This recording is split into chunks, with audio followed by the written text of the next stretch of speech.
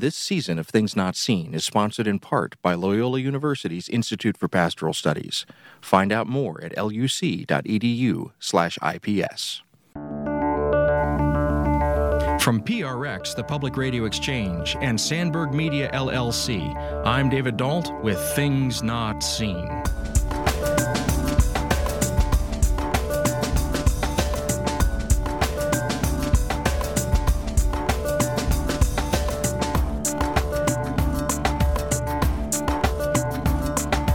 On today's show, we explore journeys of the mind and journeys of the body, as we look at parallels between practices of Christian pilgrimage and the journey of pastoral counseling.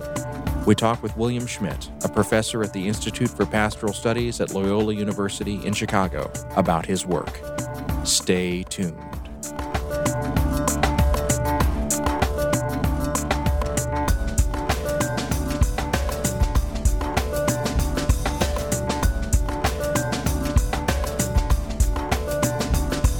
This is Things Not Seen. I'm David Dalt. Our guest today is Dr. William Schmidt. He's professor in the Institute of Pastoral Studies at Loyola University, Chicago. His research interests include the interface of psychology, theology, and spirituality. He's the author and editor of several books and articles, including The Spiritual Horizon of Psychotherapy, published by Routledge in 2010, and Walking with Stones, A Spiritual Odyssey on the Pilgrimage to Santiago. He's the editor of the journal Spirituality and Mental Health, and his research addresses the theme of contemporary pilgrimage as a resource for spiritual growth, transformation, and healing. Professor William Schmidt, welcome to Things Not Seen. Thank you very much. So, in my introduction for you, I used a lot of terms, and I think that they could maybe bear with some definitions. So, if we use the terms counseling and therapy and psychotherapy and psychiatry, do these terms all mean the same thing, or should we differentiate them in some way? We could differentiate them through maybe the idea of severity or the depth of problem. So counseling generally is understood as a form of accompaniment more in terms of, let's say, life problem solving, in terms of one's life circumstances in relationships, or your sense of personal identity in terms of a job or a role, a profession. Psychotherapy tends to deal with more long-standing psychological problems, so it has a kind of a different skill set that has a little bit more duration for sure. And so when we talk about psychotherapy, is that something that you practice, or how would you define what it is that you do and that you teach? I would say most contemporary pastoral practitioners have a range of skill sets that they would have prepared themselves for that wider range, but their life context might determine what kind of persons they might end up working with primarily. So in my case, I tend to be a little bit more selective, and so I do work with people who have more long-standing life issues, so I would use the term psychotherapy. So I self-identify as a pastoral psychotherapist. And is this different from what we might have heard of if we've heard the term pastoral counseling? Or is this similar to that? It's very similar. It'd be like pastoral counseling is a bit of a larger umbrella, and psychotherapy would be kind of a subset within counseling. And I appreciate you're letting me get these questions out because it helps my listeners as well. If we've encountered the term spiritual direction, how does that differ from what we're talking about here? There are certainly the interpersonal elements in terms of when a person sees a spiritual director or a spiritual companion. They have listening skills, they have the ability to attend in a deep way with another human being, but their focus is more on the relationship with God. And so there's a kind of a very specific set of focus areas that a person would want to enter into in terms of spiritual direction. And so if somebody goes to a spiritual director, they're maybe not going there because they're desiring to heal something. It's more like they're trying to discern a path in life or something like that? Yeah, or to understand their relationship with God more deeply. And, we can go into crises in our spiritual journeys in which we need someone to really help us unpack that and deal with our sense of alienation with ourselves, with God, and with others, but the focus being how is our relationship with God impacting these other broader life concerns. And my final clarifying question about this has to do with chaplaincy. So how is all of this different from what someone may have encountered if they've gone to a hospital and encountered a hospital chaplain or someone like that? Right. So chaplaincy is another subset of pastoral care, and it accompanies people through, I would say, more their existential crises in life. Could be primarily medical, but it could be dealing with a whole host of other things. Nowadays, there's a whole new movement in, let's say, work-based chaplaincy. So companies are actually hiring chaplains to speak to the kind of the spiritual, pastoral, interpersonal concerns of their employees. Now, there are some faith traditions that are very hesitant to embrace therapy as a practice. And so there's a rhetoric that you hear sometimes that says, well, if your faith was better, you wouldn't need this counseling. If you just had more faith, you wouldn't need to go and talk to this person. How would you respond to those kinds of criticisms? And have you ever encountered them in your own practice? Yeah, certainly when I was in chaplaincy I was a hospital chaplain for 18 years. And so often you encounter people that have a very, I'll call it a limited way of maybe understanding their own faith journey in light of their personal problems. So they have like one way of interpreting or understanding their problems. And basically one of the main premises of counseling and chaplaincy is to accompany people where they are, like accepting them where they are. So whatever their faith assumption is informing them, you have to really, that's your starting point. But often what happens in a crisis, our way of understanding faith, understanding God, kind of the symbols that we rely on to understand these primary experiences, those symbols have broken down. And so I found many times in chaplaincy when a person comes in with a more, let's say, rigid understanding of God, their current problem is not matching their sense of how God is showing up in the problem. And so the skill set of a competent chaplain would include the ability to have the patient in this case really open up these deep questions, these troubling concerns that they're not able to work out on their own kind of thing. Well, and you just talked about this notion of symbols. So I think some of my listeners who are evangelical might get a little hesitant about that, because are you saying that a person's faith concerns are simply a matter of rearranging like the chess pieces on a board, or what are we talking about when we're talking about looking at these things as symbols? Yeah. So for instance, an evangelical person would probably use the Bible as their primary lens for understanding God and God's relationship with them. So you'd have to work with their use of Scripture as your primary way of helping them sort of understand how Scripture maybe has a broader application to the particular problem they're living. And so you said that you worked for many, many years as a chaplain. When you would encounter people of these various faith traditions, how would you present yourself? Would you foreground where you come from in your own faith journey, or would you simply present yourself as a spiritual presence but without much definition? Well, I think everyone has to have some honesty around what they bring. So depending on the context, so let's say if you're in a hospital setting that has a primary affiliation with a faith tradition, you're likely to have more clients or patients from that tradition. But if you're in a broader, let's say, general hospital environment, you simply have to present yourself as a chaplain for all persons, but you would self-identify as you might operate from a particular tradition. But any chaplain who is now certified would have a skill set that would allow them to really engage with deeply spiritual questions and personal questions in a kind of an integrative way. And so they would have enough skill to work with the faith frameworks of that person. If you're just joining us, this is Things Not Seen. I'm David Dalt. Our guest today is Professor William Schmidt of the Institute for Pastoral Studies at Loyola University in Chicago. We're discussing his work at the interface of psychology, theology, and spirituality. A little later in the conversation, Professor Schmidt and I will be talking about his interest in pilgrimage. If you enjoy that part of the conversation, you might also be interested in another interview I did with the journalist Jana Reese. We talk about the work that she and her reporter colleagues did on the prayer wheel in episode 1816, A New Spin on Ancient Prayer. Here's a little bit of that conversation. Now, you mentioned at the beginning of our conversation that this manuscript was found bundled up with a very beautiful and ornate collection of the Gospels. And so in the introductory notes, you mentioned that you imagined that this book of the Gospels was one that was used, for example, the swearing of oaths and other sorts of formal activities. And so it's here existing, with this very formalized version of the Bible or very formalized version of the Gospels, but it's this other thing, isn't it? It's this non-institutional other thing. I agree. It's both. And it's interesting, we found out about the idea that this book of Gospels was used for ceremonial occasions from the art dealer who had studied these before. And so the idea was that if you had some kind of special annual processional at the convent or the monastery, you would trot out the book and you would carry it down the aisle to the front of the church where everyone could see it. So it has this public function, but it also, and we can see this from the finger smudges, it also has this kind of private instructional function within the monastery itself, that people are actually using this diagram and trying to grow closer to God. Well, you began to allude to this earlier in the conversation, but I'd like to return to it. How has working on, researching, studying, and writing about this prayer wheel affected your own spiritual practices?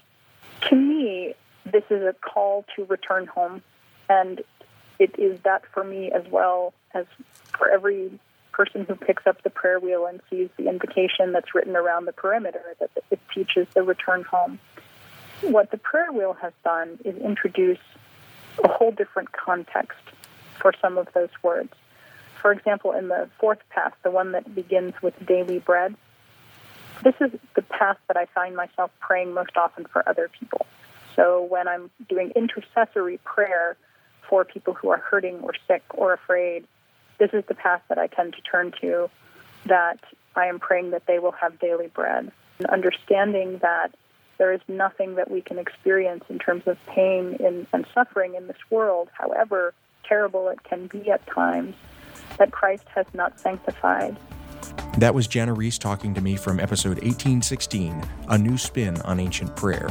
You can listen to all of our recent episodes on our website, thingsnotseenradio.com. We'll be back in a moment. Things Not Seen is brought to you in part by Liturgical Press. Liturgical Press is a trusted publisher of resources on liturgy, scripture, theology, and spirituality. They've evolved to serve the changing needs of the Christian church, and they produce resources for pastoral leaders, teachers, engaged learners, and all leaders looking for quality books on faith and culture. Lit Press books are available at your favorite book retailer and online at litpress.org.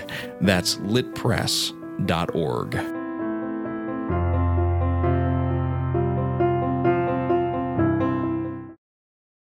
This is Things Not Seen. I'm David Dalt. Our guest today is Professor William Schmidt of the Institute for Pastoral Studies at Loyola University in Chicago. We're discussing his work at the interface of psychology, theology, and spirituality. Well, in several of the Gospels, there's a story about a man who lives on the outskirts of town who is possessed by many demons, and sometimes he's referred to as Legion or the Gerasene demoniac. And when I teach that story with my students, we talk a little bit about the fact that there is a dimension in which the reality of demons is very present for the writers of those Gospels. But with modern ears, we might hear that story in a different way. And so I want to ask you, when we encounter stories in the Bible about demon possession, should we be hearing that through a psychological lens? Or is it appropriate to think about this in a spiritual way? How do you navigate these kinds of questions, and is this the right question to be asking? Yeah, a lot depends on what a person's history with these terms is. So in other words, if a person has grown up in an environment where they have a very strong, I'll call it a little bit more dualistic sense of faith, where let's say there are evil forces in the world that are sort of impinging or kind of trying to manipulate a person. So that's a particular set of assumptions. So any good counselor will work with that set of assumptions. So we're not going to engage a person effectively if we come at them with a kind of an opposite worldview. So my approach to integrative work with people in terms of both their spirituality and their psychology is to see things happening in real terms, in terms of what is the actual experience that a person is undergoing. So when you have an experience of, let's say, deep fragmentation in your life, it'll show up as kind of parts of oneself that are at war with each other. And so when we come into a place of deep internal distress, where the parts of our inner feelings are at conflict and are battling themselves out, we could use a word, and a person who's suffering in this way may even use a word like "I feel possessed." And so I don't have to sort of use a dualistic set of interpretations for that, but just simply meet the person at the point of their distress around that internal tension. So I think it's the key issue here is to meet people where their distress is and to give them voice around that distress in a kind of a safe, reflective, and in a healing way. So let me see if I've heard you correctly. So your approach would be to listen carefully to the story that they're telling themselves. Yes. And to the extent that you can, enter into that story and then begin to navigate from there. First of all, have I heard the approach correctly? Yes. And you used a term a moment ago, integrative. Can you Yes. define what you mean by this? Well, all of our experiences, I believe, ultimately take us to God's redemptive and healing work in our lives. But the access point has to be through the actual experiences and suffering that a person is undergoing. So unpacking those and providing a safe environment for those being described and named and lovingly met, in a way, allows that internal sort of repressed, often what happens when people have suffered for a long time, they've repressed their pain around a particular fundamental life theme.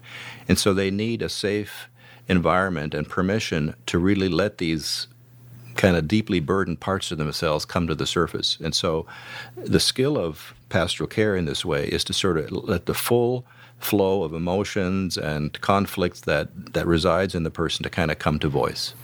So sometimes, I grew up in the Deep South, and I have encountered religious communities that have basically said when a person is having this kind of narrative of crisis, simply deepen your faith. If you simply thought about this in a better way, if you were praying more, if you were more spiritual, that would be your solution. It's almost like they take the story and they try and narrate the story back as if the person is experiencing their own emotions incorrectly. Have you ever encountered that? Well, one of the problems with an approach that in a way judges a person, in other words, we create a scenario where your feelings are not legitimate. Your suffering story is not legitimate. So that's really counterproductive to any healing journey. So the starting point is really ownership. Can we help people find more ownership of what's really going on for them? Once you find that ownership, you may come into a faith, a kind of your own faith history has maybe blocked some other ways of understanding what's happening in your life.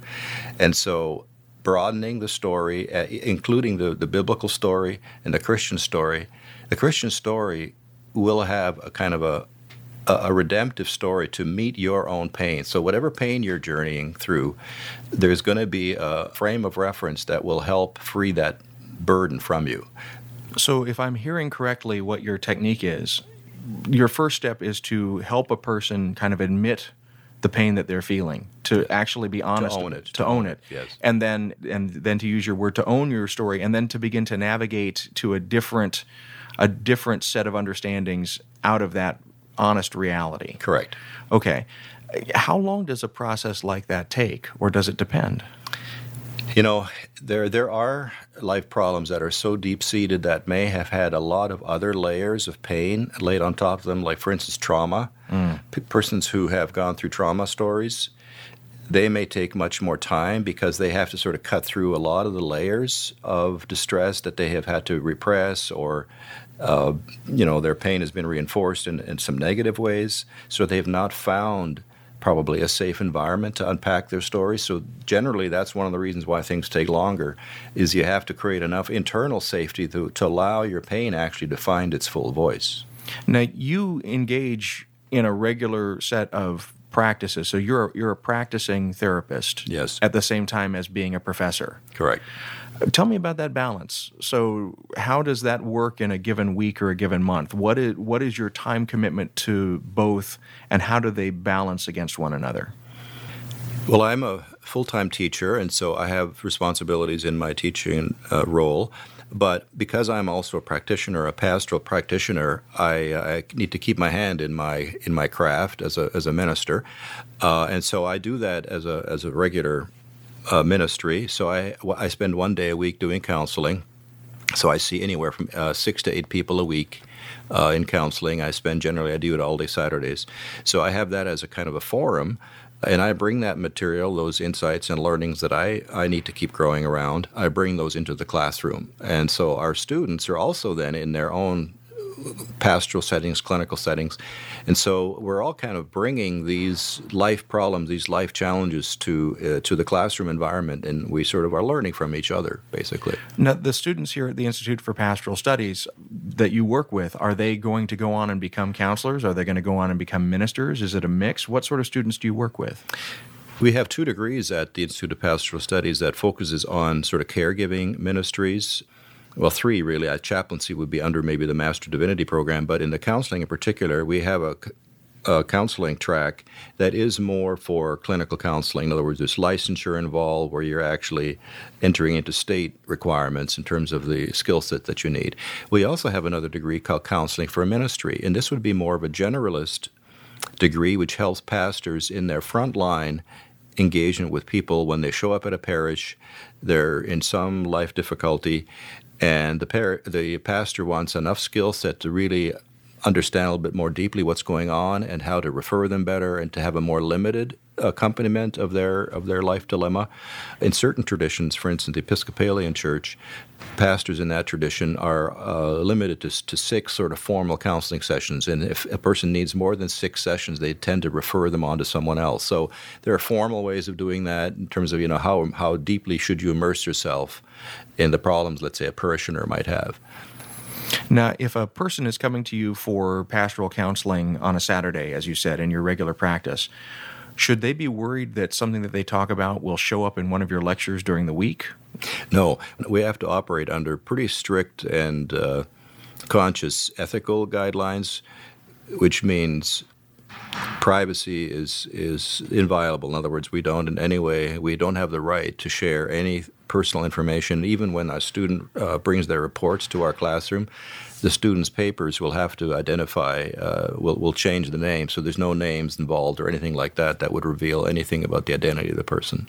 Well, so then let me ask, how do you bring your experience into the classroom? So what are the techniques that you use to draw from what you're doing on the ground, let us say, in a way that's meaningful for students but still maintains the privacy and the anonymity of your patients?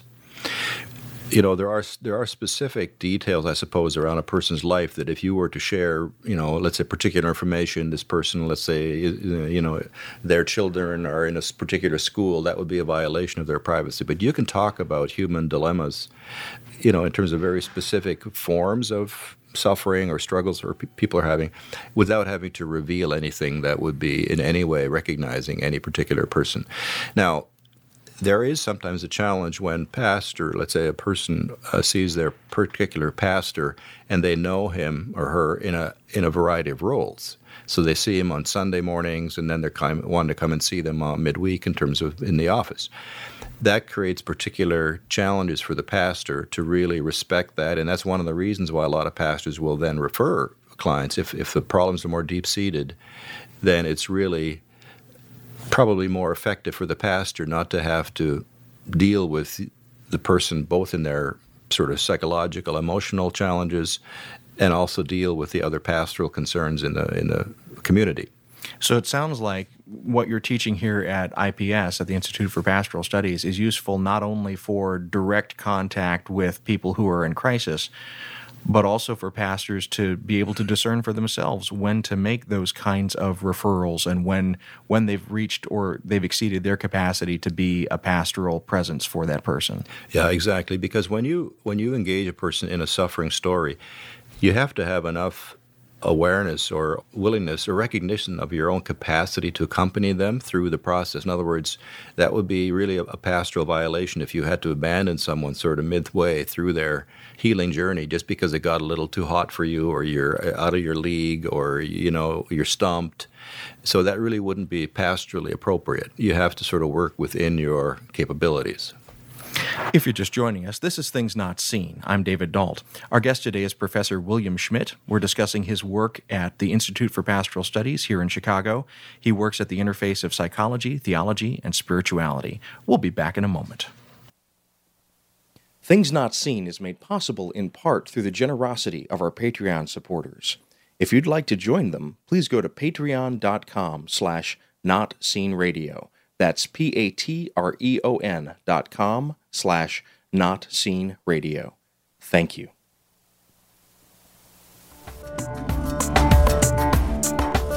This is Things Not Seen. I'm David Dalt. Each week on our program, we bring you a rich conversation about culture and faith. We're speaking today with Professor William Schmidt of the Institute for Pastoral Studies here in Chicago. We're discussing his work at the interface of psychology, theology, and spirituality. So, a focal point for your research is pilgrimage. First of all, for my listeners, when we use this word pilgrimage, what are we discussing? Pilgrimage has a rich, deep history, and so there are different ways of understanding it. There are styles of pilgrimage that would be, let's say, exclusively devotional, where a person comes with a particular set of historical awarenesses. Let's say a person is seeking to find, let's say, for some healing for their lives. They're aware that there are physical destinations where people have found some meaningful healing in their life experiences, let's say at a shrine or a kind of a spiritually focused healing environment, and they will gravitate toward that environment and have a journey toward a particular destination. Other pilgrimage types are of a kind of more broadly transformational, where a person is living through some personal discontent. Their lives have sort of come to a screeching halt. They're not sure what's next. And pilgrimage can be embarked on as a way of deep reflection, a kind of an intentional journey in which you seek to have a deeper, authentic relationship with yourself, kind of new life direction, but also grow in your connection with God and your other life challenges, kind of thing. And so, when we're talking about a pilgrimage, what comes to my mind is people in the Middle Ages going to some holy site or holy shrine. Is that the right mental image, or should I change my mental image about that somehow? In terms of the dynamics of pilgrimage, that's certainly one of the legitimate ones. There's about 6 or 7 sort of pilgrimage types, and going to a shrine, it would be absolutely one of them. And every one of these are really legitimate unto themselves, because it has its own inherent wisdom and its own meanings, and they're sort of tried and true practices that they have worked over the ages. And so one of the things that I think I try and do with my sort of pilgrimage preparation for students and others is the internal preparation before we go on a pilgrimage is really, really important. So you have to really reflect on what is it that you're actually really needing to engage in your life. What is the intention what is this central core problem, dilemma, distress that you're living, and to really have a kind of a conscious owning of that. And once you have that in place, then you can create a more intentional ritual structure around your pilgrimage, so that you go with intention, but also with the kind of the structure to hold you as you go through the whole experience. And so is a pilgrimage extra to liturgy? Is it outside of liturgy? Or, the way that you were just describing that, it almost sounds like a pilgrimage is a liturgical act. Yes. It's got a ritual act to it. Absolutely. It's supplementary, I would say, yes, to liturgy, very much. And so I imagine that there are some religious traditions that are more what we might call free church traditions that might be very uncomfortable with that. Right. Is that correct? Well, the Protestant tradition has had for many years, had a very negative understanding of pilgrimage, and it really came out of some of the Protestant Reformation reaction around indulgences and so on. So Luther, for instance, had a very, very strong negative reaction out of his own pilgrimage to Rome. So those attitudes, I think, persisted for many hundreds of years. But nowadays, I find across this religious spectrum, people are really embarking on pilgrimages like never before. So it's really become a kind of a renewal of that as a practice, as a vital practice for spiritual growth. And so what I'm hearing you saying is that Protestants are sort of picking this up in an individual way, and they're finding pieces of the pilgrimage traditions that speak to them. Yes, absolutely. Is this similar to what we were talking about earlier in the conversation of helping each person sort of find and admit their own placedness and to begin to navigate in their own story? Yeah, and to ask themselves, what are the primary burning questions in my life? And where can I be more intentional about holding those questions for myself, but creating the practices that will support me in those growth efforts? So then let me ask you, do you think of a pilgrimage act as more a fleeing from or a running to? I would not call it a fleeing from or fleeing away, because it's one of the gifts of pilgrimage is it'll take you much more deeply and more authentically into the questions of your life. And so there's really no way to run away from yourself on a pilgrimage, I don't think. I suppose if you get completely flooded and overwhelmed, you sort of give up, or you say, oh, this is ridiculous, I can't deal with this anymore. But its transformational possibility is really out there. So it depends on the person's willingness to sort of endure the rigors of the stuff that they're actually having to face anyway. So the destination of a pilgrimage is really oneself. The place that you're journeying to is a better understanding of yourself. Am I hearing that correctly? Well, I would broaden in three ways. So when I actually construct a pilgrimage course for my students at IPS, and so the three-way structure that we use is, and the student has to prepare before we actually embark on it, is three focus areas: your relationship to yourself, your relationship to others, and your relationship to God. So any one of these three lenses can really deepen your life experience, but generally your entry point is one of the three, but you're going to be touching all those areas. So the relationship with God inevitably comes up. If you're dealing with something real in your life, your relationship with God is going to be touching it at some level. So I would affirm that God is invested in the critical questions of our lives. God is deeply invested in meeting us at the heart of those questions. So a true pilgrimage will always open up kind of the spirit question as well. How does God's Spirit show up in this particular concern of mine, or this particular life theme I'm working with? If you're just joining us, this is Things Not Seen. I'm David Dalt. Our guest today is Professor William Schmidt of the Institute for Pastoral Studies at Loyola University in Chicago. We're discussing his work at the interface of psychology, theology, and spirituality. What are the physical requirements if someone wants to undertake a pilgrimage? Well, let me actually back up. Before I ask that question, you yourself went on at least one pilgrimage, and you wrote about it in your book, Walking with Stones, A Spiritual Odyssey on the Pilgrimage to Santiago. Could you take a moment and tell us about what that experience was like for you? Where did you walk to, and why did you walk there? Yeah. Well, the pilgrimage to Santiago has a very, very deep, ancient history. It's been utilized for hundreds of years, and even predates Christian times. And it's found profound renewal because, in many ways, the whole route, and it's like the spokes of a wheel. So, for many hundreds of years, pilgrims from wherever they came from all parts of Europe, just sort of walked out their front doors and chose to walk to Santiago. And Santiago is known for the grave of St. James, and so he is sort of the focal point of that pilgrimage.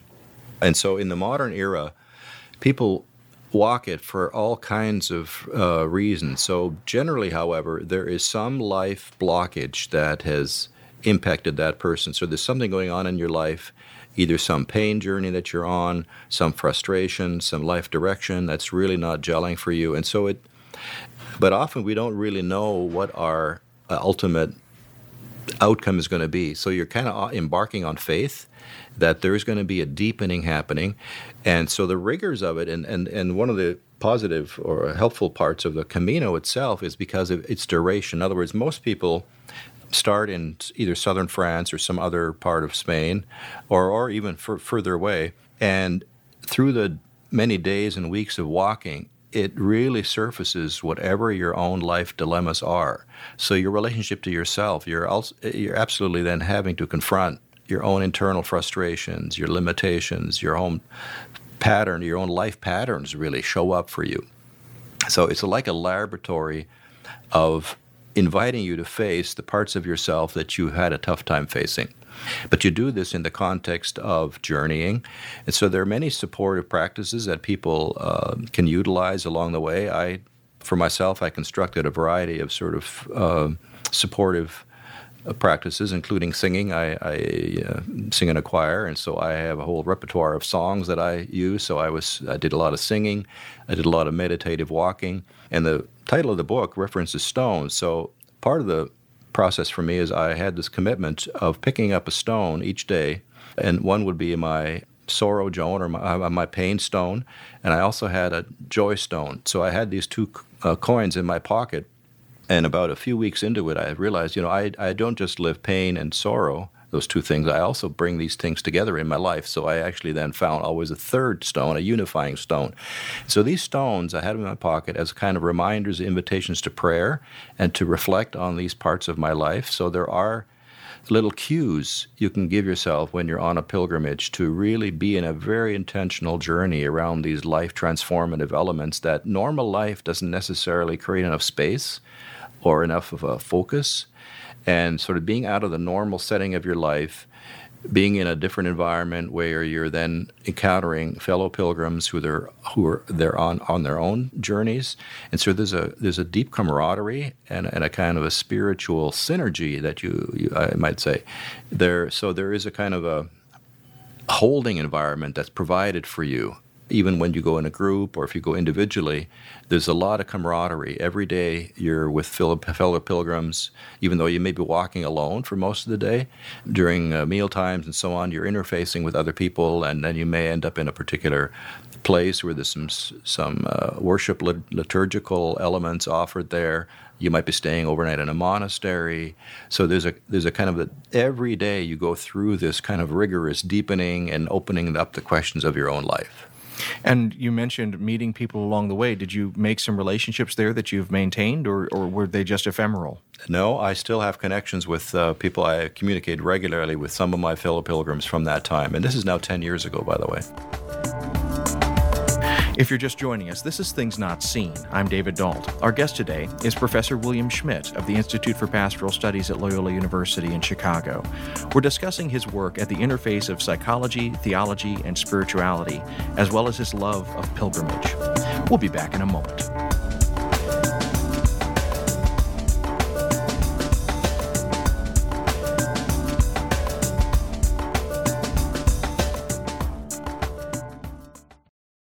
Hey folks, this is David. Thank you for listening, and thank you for supporting the work that I do.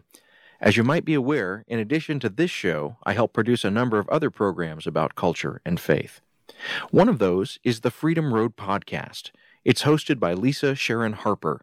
She's a frontlines, on-the-ground activist and advocate for issues of justice and peace. Each month, she gathers a group of leaders together to talk about progressive issues from a faith perspective.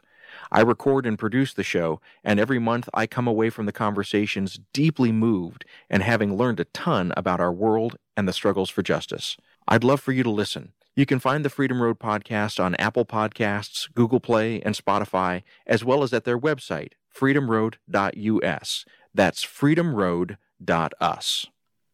This is Things Not Seen. I'm David Dault. Our guest today is Professor William Schmidt. We're discussing his work at the interface of psychology, theology, and spirituality, as well as his work teaching at the Institute for Pastoral Studies at Loyola University in Chicago. So we had begun to talk about this, but if someone who is listening to this decides now that they want themselves to go on a pilgrimage, what do they need to do to begin to prepare for that? What are the first steps to take those steps? Well, they probably should do some reading and research in terms of what pilgrimage options are out there. There's a whole host of them in the United States of places one could go, either as a personal, private pilgrimage in a sense, but also as a community. So faith communities often are thinking about offering pilgrimage events for their parishioners. So you'd have to have a destination in mind.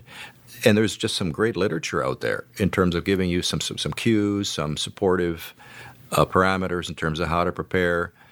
So I think the preparation is really key.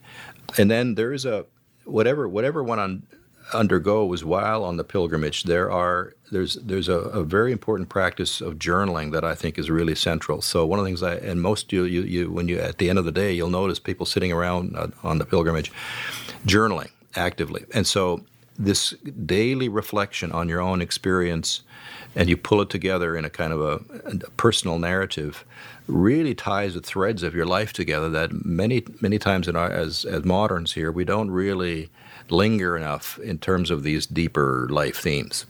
And so when someone has done this, when they've done the research and they've done it, how do we differentiate a pilgrimage from just kind of boutique travel. I mean, I think that there's a danger there that we could make this into yet another thing to tick off of our gotta-do list or our bucket list. Right.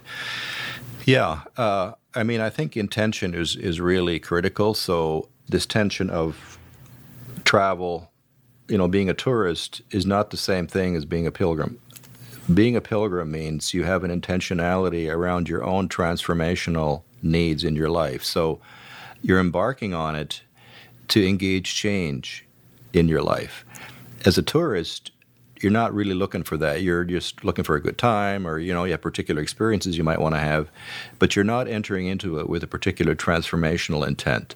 And so that's one of the main distinctions, I would say. And when you go into a pilgrimage with that intention, it's going to impact you, probably in some unexpected ways, but I'm going to be taking a group of students to Rome this summer, and so which is a kind of a different. Normally, I do my pilgrimage treks with students in more remote environments where nature is a kind of a focal point.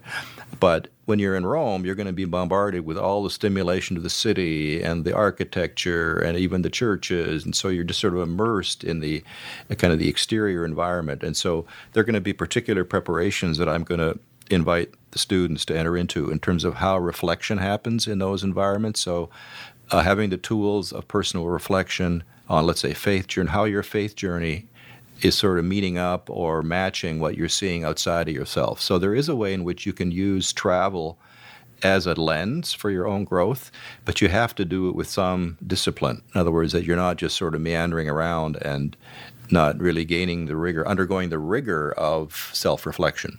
And so what I'm hearing you saying is that there's an importance of preparation and also an importance to almost to have a guide or someone who can help you to figure out how not to meander. Yes.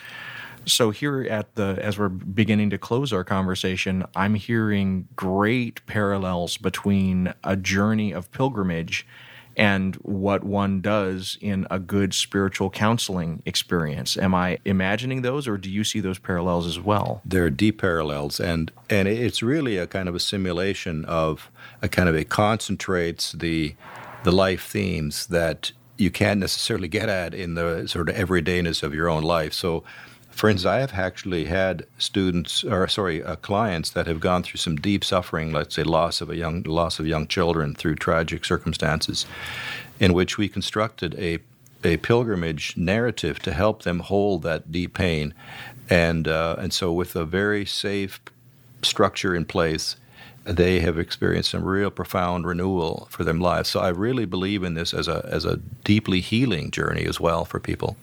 And it's an ancient tool, isn't it? When we look at this ancient tool that we can use even in the modern day, do we face the same difficulties or the same obstacles spiritually that those who first embarked on these pilgrimages did, or have our problems changed?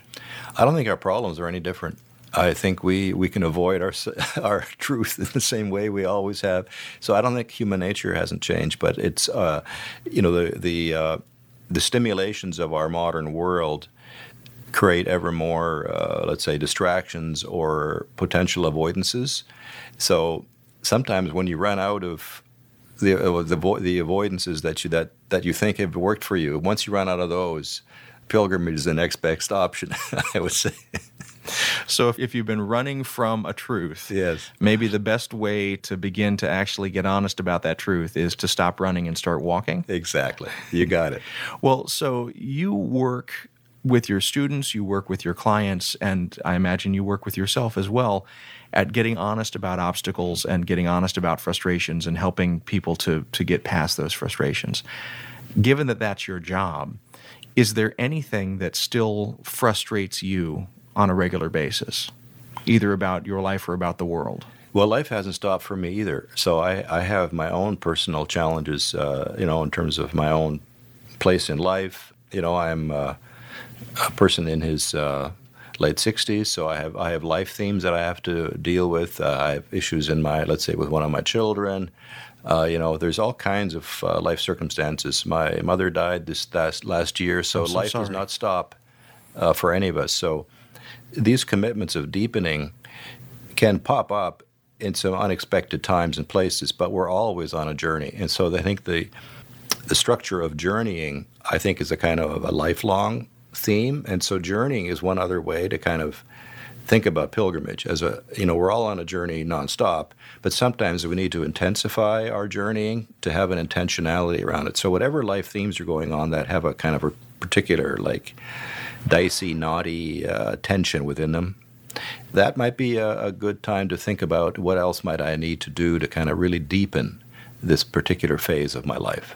So given that you experience frustrations just like everyone experiences frustrations, what do you do then to stay hopeful? Well, I think pilgrimage has, as any faith discipline does, it deepens you and it gives you staying power. And so staying power lets you sort of stay in the question a little longer. And so as we deepen our journeys of faith, we gain endurance and we gain renewal and we gain hope. Well, Professor William Schmidt, thank you so much for taking a few minutes to speak to me today. I know that my listeners will benefit from your experience and your wisdom both in the classroom and outside the classroom, and especially your time on the Pilgrim Way. Thank you for being with us. Thank you so much. We've been speaking today with Dr. William Schmidt. He's professor in the Institute of Pastoral Studies at Loyola University Chicago. His research addresses the theme of contemporary pilgrimage as a resource for personal growth, transformation, and healing. Things Not Seen is produced by Sandberg Media, LLC. We're distributed nationally by PRX, the Public Radio Exchange. Today's show was recorded at the William Adams Studios in beautiful Hyde Park, here on the south side of Chicago. Our studios have a home courtesy of the Zygon Center for Religion and Science, part of the Lutheran School of Theology at Chicago. Neither Zygon nor LSTC is responsible for the content of this program. Our theme music is composed by Gene Kija. Our show was made possible in part through the generosity of our supporters on Patreon. You can find out how to help us create great programs by going to patreon.com/notseenradio. That's patreon.com/notseenradio. You can follow us on Twitter at Not Seen Radio. Visit us on Facebook and like our page to receive regular updates about the show and to find out more about our guests. That's facebook.com/thingsnotseenradio. And you can sign up for the free podcast, listen to old shows, send us an email, and find out more about our guests if you visit us on the web at thingsnotseenradio.com. I'm David Dault, and we'll be back next week with more conversations about culture and faith. Please join us.